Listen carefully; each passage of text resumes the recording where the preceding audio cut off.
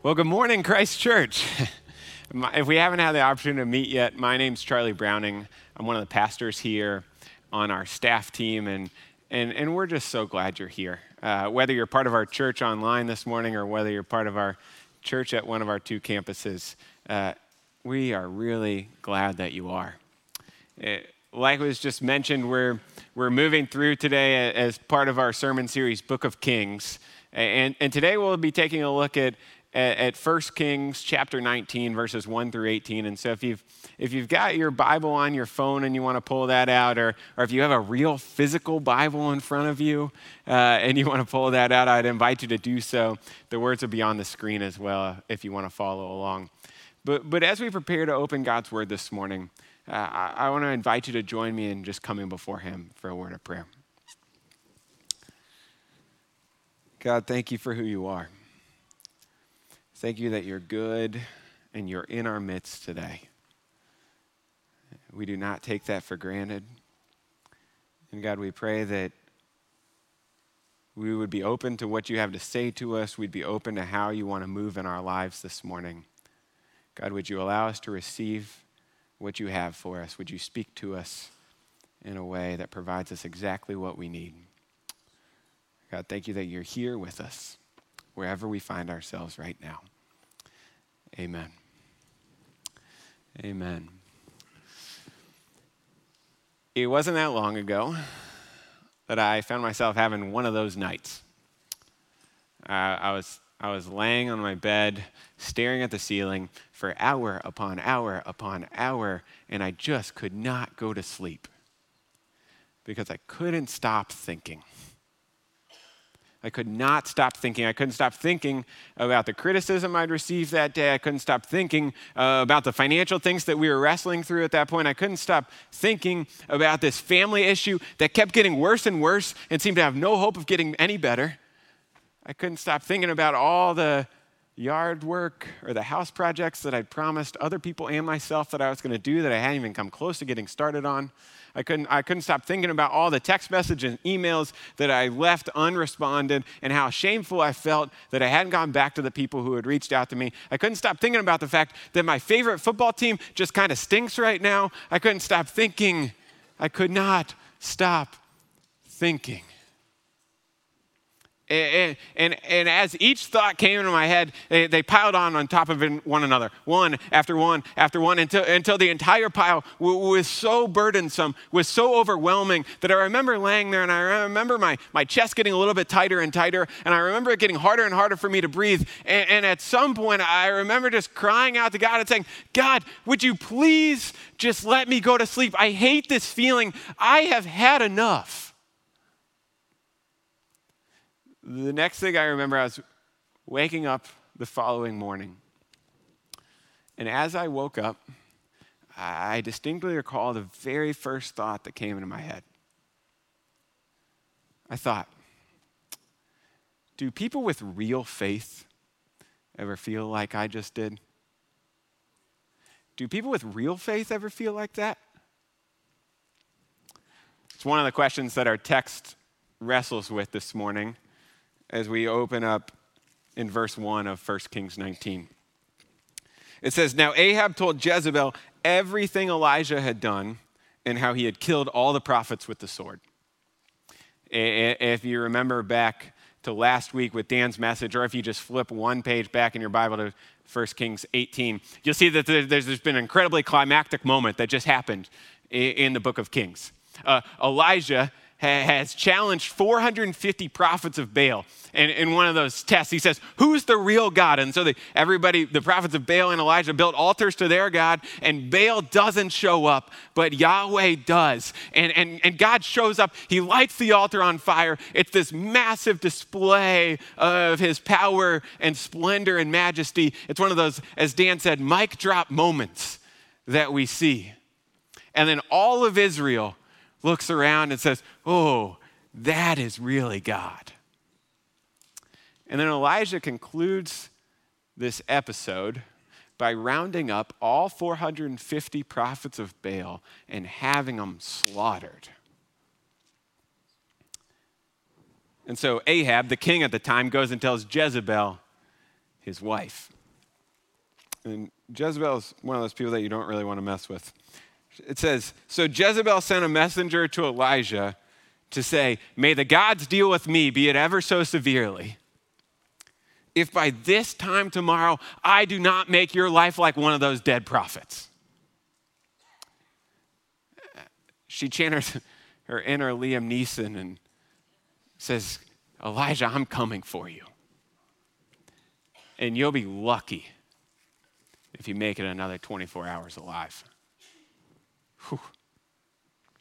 Elijah was afraid and ran for his life. He came to Beersheba in Judah, where he left his servant there, while he himself went another day's journey into the wilderness.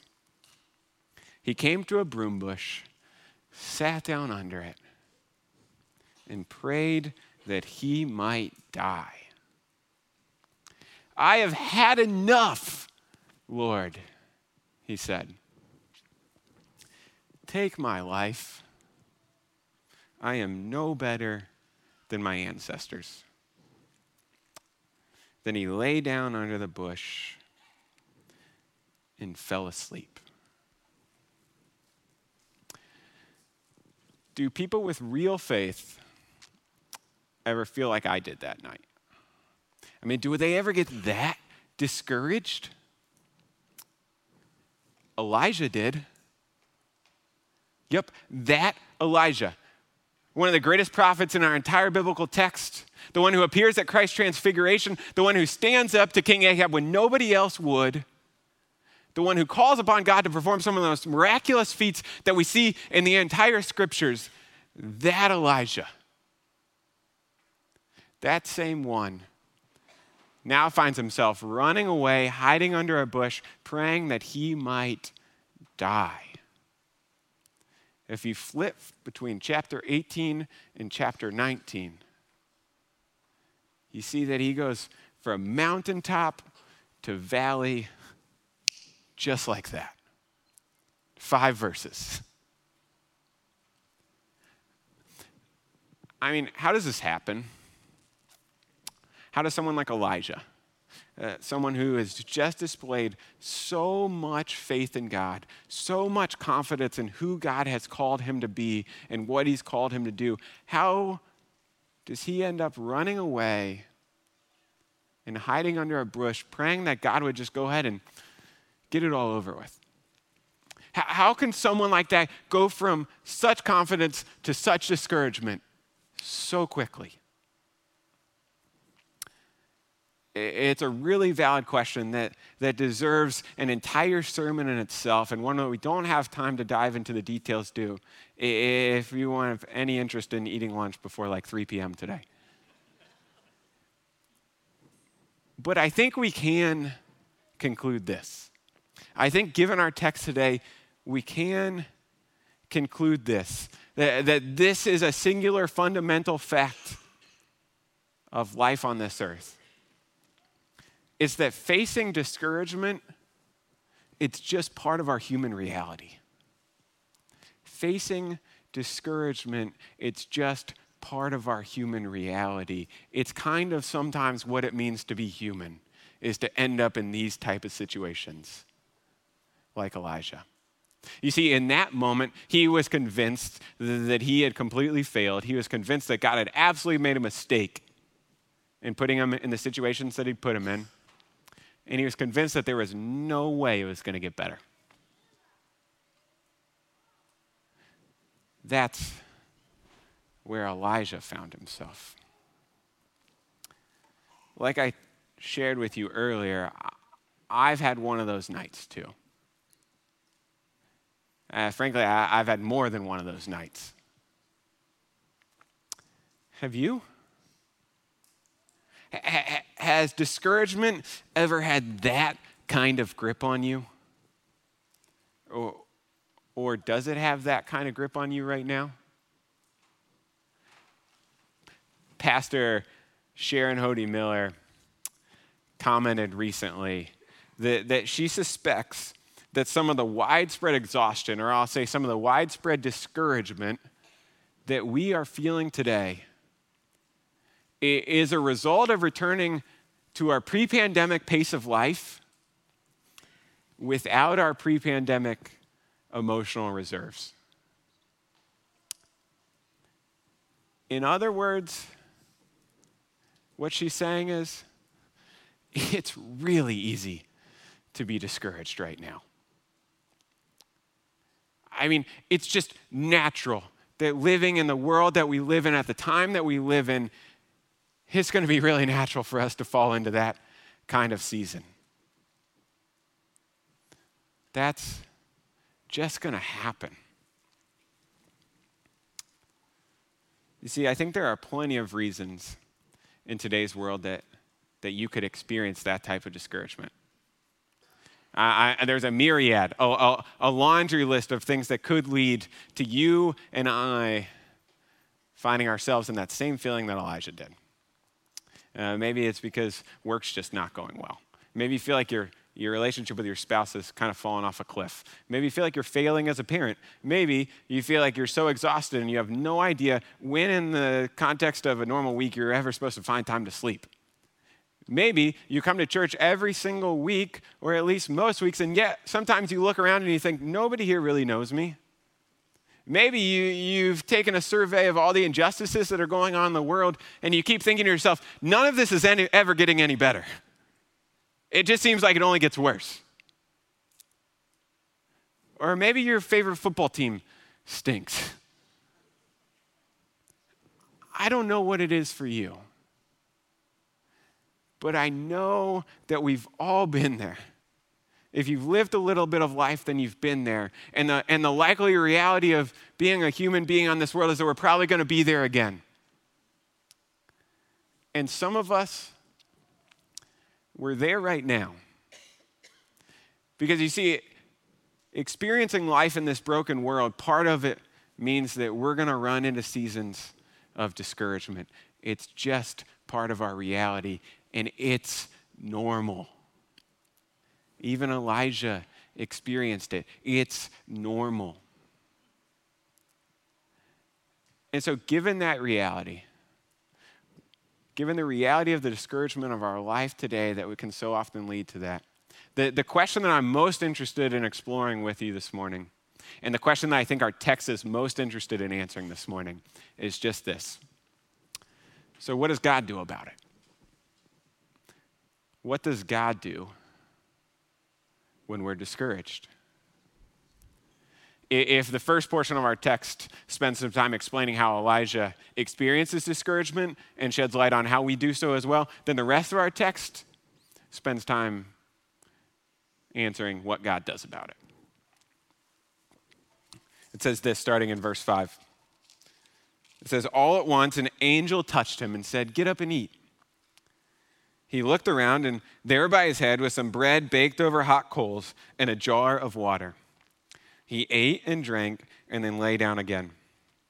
The angel of the Lord came back a second time and touched him and said, "Get up and eat, for the journey is too much for you."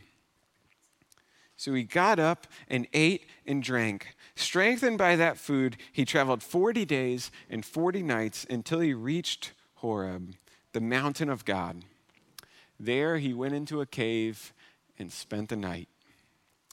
And the word of the Lord came to him, saying, "What are you doing here, Elijah?" How does God respond when we're discouraged? The exact opposite way of how I would. If I was God and I was in the situation with Elijah, I would be so frustrated. My response to Elijah would be something like this. "Are you kidding me? Do you not remember what just happened? I literally gave you proof. I had your back. I showed up exactly when you needed. I proved that I was real, that I'm reliable, that I am God. Do you remember that? I mean, what more could you possibly want? I thank God all the time that I'm not God. But the truth holds still. That God could have reacted like that if he wanted to. He would have been incredibly justified in reacting in exactly that way to Elijah. But he doesn't. He doesn't because that's not who our God is. That is not who our God is. He's not shaming. He doesn't lash out. He's not easily frustrated. No, instead, in the midst of our discouragement, what does God do? He does the exact opposite of what I would do. He cares so well for us. He wraps his arms around us in care. He sends an angel to Elijah when he's experiencing this season. An angel that tends to Elijah like a sick parent, or a parent might tend to a sick child. The angel comes up to Elijah as he's sleeping and just kind of, I can imagine, gently nudges him. Hey, buddy, you okay? I brought some fresh bread and some fresh water for you. Eat up. I really think it would help. All right, I'm going to let you sleep a little more, okay? Yeah, and then he steps back. And then he comes again. Hey, buddy. Yeah, still me. I'm right here for you. You need anything?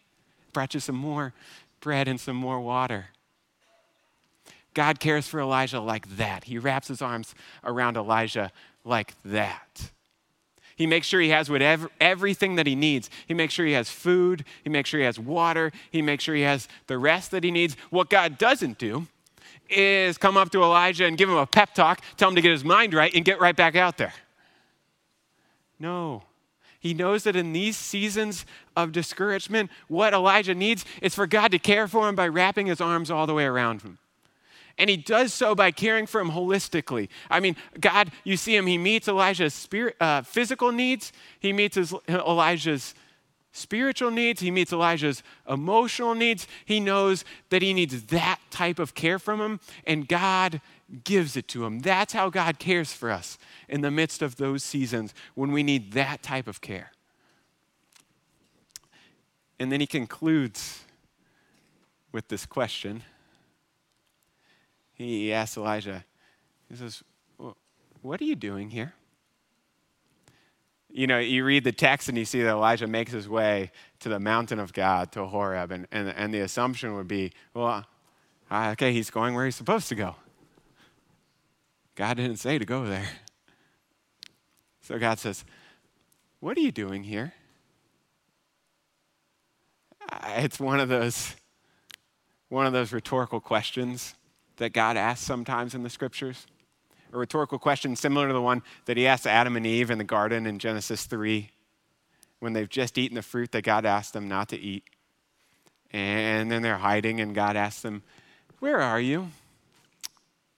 I don't know if God's ever asked you one of those types of questions. The questions that he already knows the answer to. I mean, he knew that Elijah was now completely out of step with his commands. Elijah had been following what God wanted, and then there was a point where something happened, and Elijah starts going this way, and what God wanted was that way. You know, God knows that Elijah is no longer following his instructions. He's no longer following his commands. And yet, this text tells us that Elijah's inability to follow God's commands has no bearing on how much God cares for him. None. God cares for him so well when he follows his commands. And you know what? He cares for him so well when he doesn't. He's still so tender with him. He's still so adamant about meeting every need that he has. He's still right there with him every step of the way. That's how God cares for us. The same way that he cares for Elijah in the midst of our discouragement. The text continues on in verse 10 as Elijah actually answers God's question. He answers a seemingly rhetorical question. He replies, I have been very zealous for the Lord God Almighty. He's like, hear me out. The Israelites, though, they've rejected your covenant. They've torn down your altars, and they've put your prophets to death with a sword. I am the only one left, and they're trying to kill me too. Then the Lord says, go out and stand on the mountain in the presence of the Lord, for the Lord is about to pass by. Then a great and powerful wind tore the mountain apart and shattered the rocks before the Lord, but the Lord was not in the wind. After the wind, there was an earthquake, but the Lord was not in the earthquake. After the earthquake came a fire, but the Lord was not in the fire. And after the fire came a gentle whisper. When Elijah heard it, he pulled his cloak over his face and went out and stood at the mouth of the cave. Then a voice said to him, a familiar question, what are you doing here, Elijah? And he answers with a familiar reply, I've been zealous for the Lord God Almighty. The Israelites have rejected your covenant. They've torn down your altars and they've put their prophets to death with the sword. I'm the only one left, and they are trying to kill me too. I can only imagine the trembling anticipation that Elijah felt as the voice of the Lord, the Spirit of the Lord tells him, the Lord is about to pass by. You're about to experience and hear from God. And then a massive wind comes and tears apart the rocks in the mountain. And Elijah's probably thinking, wow, God. But God was not in that. And then the ground begins to shake with this earthquake, and Elijah's probably thinking, okay, this has got to be him.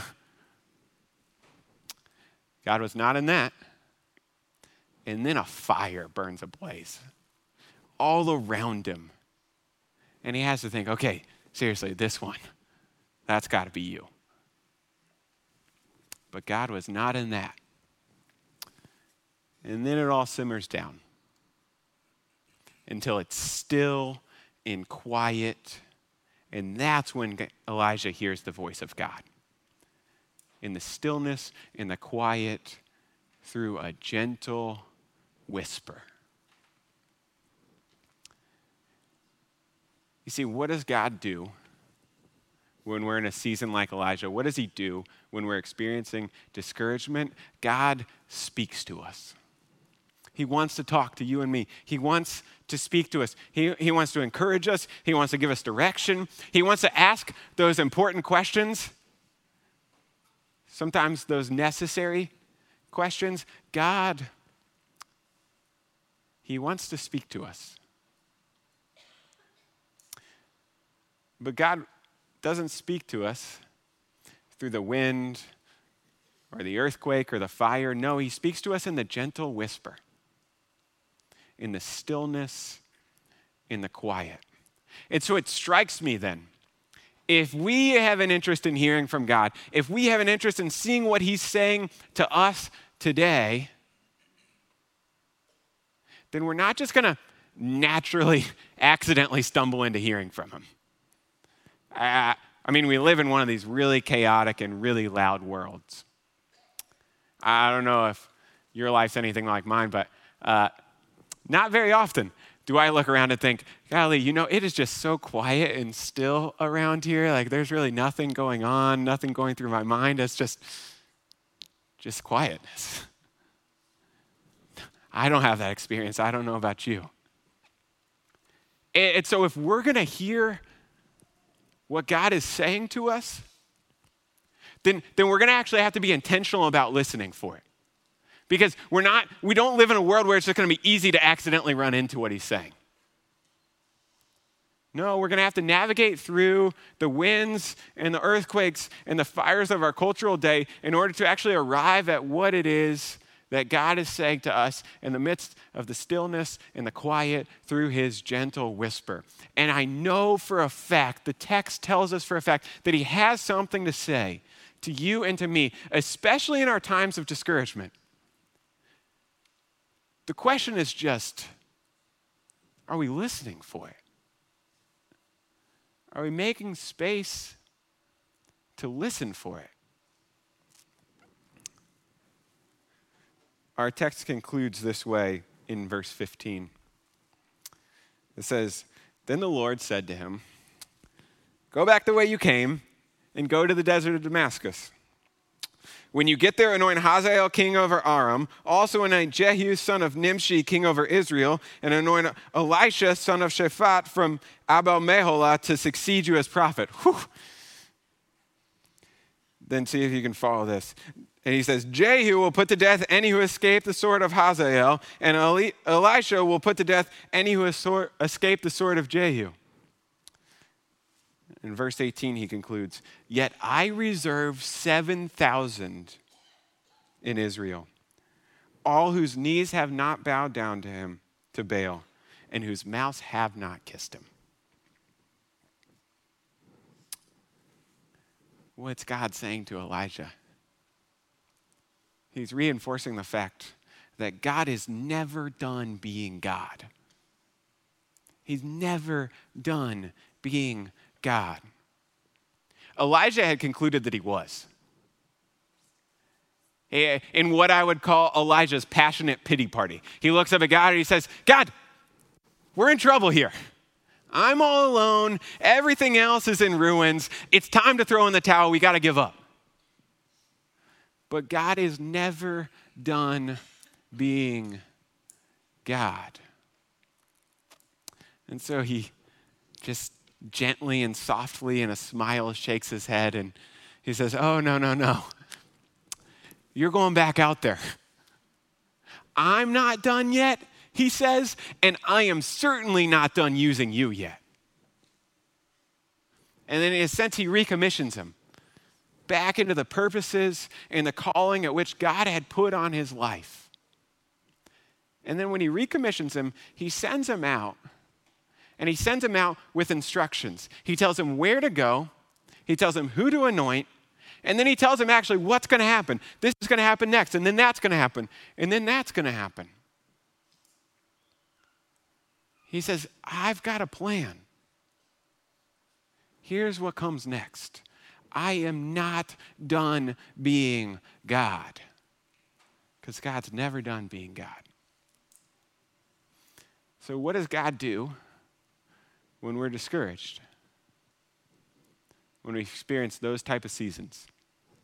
He reassures us. He reassures us that he has a plan, that it's a good plan, and that it's still in motion. You see, Elijah didn't have context for this plan. He couldn't see the things that God could see. Elijah had no context for the fact that his continuation of the line of the prophets of Israel was eventually going to lead to Jesus Christ, our ultimate prophet. He had no context for the fact that his resistance of the kingdoms of this world was eventually going to be fulfilled by the coming of Jesus, who brings God's kingdom into this world fully.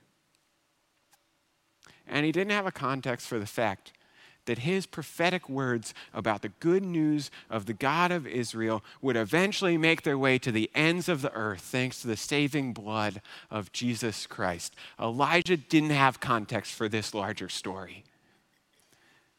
But God did. God always does. And that's how he reassures us. In the midst of those times of discouragement, he reassures us that he's gone before us, that the future is secure in him. He knows exactly what he's doing, that he's not done being God, that there is a plan. And then he finishes his conversation with Elijah in verse 18 with the exclamation point. He finishes, Elijah in verse 10 and 14 has twice cried out in that passionate pity party, "God, I'm the only one left. You've left me alone." God just smiles and looks back at him. And in verse 18 he says, No. There's 7,000 more just like you. he reassures us in the midst of those times, in the midst of those seasons, that he will never leave us alone. He never has, and he never will. God will never leave you alone. You see, the world does well, and it always has, to convince us that God has left us alone. It is such a lie. God is saying that is such a lie.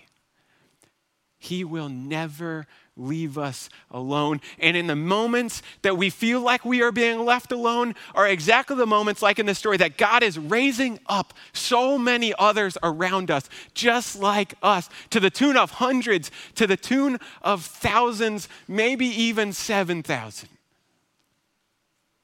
God is adamant to Elijah that he is not alone, and he's adamant to us today. He wants to reassure us in those times of discouragement that we are not alone. So what does God do when we're discouraged?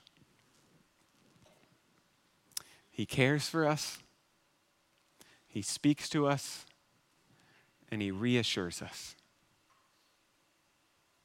Praise God for that good news, friends. That's a God worthy of all of our worship. Will you pray with me? Lord, we thank you for who you are, how you meet us so clearly in the midst of our discouragement. God, thank you that you care for us, that you speak to us, that you reassure us, that you want us to know that you have a plan and we are never left alone. We pray that this would resonate to be true in our hearts and minds today. And as we respond in worship, we pray that we would want to do nothing else other than speak your name, the name of Jesus. Amen.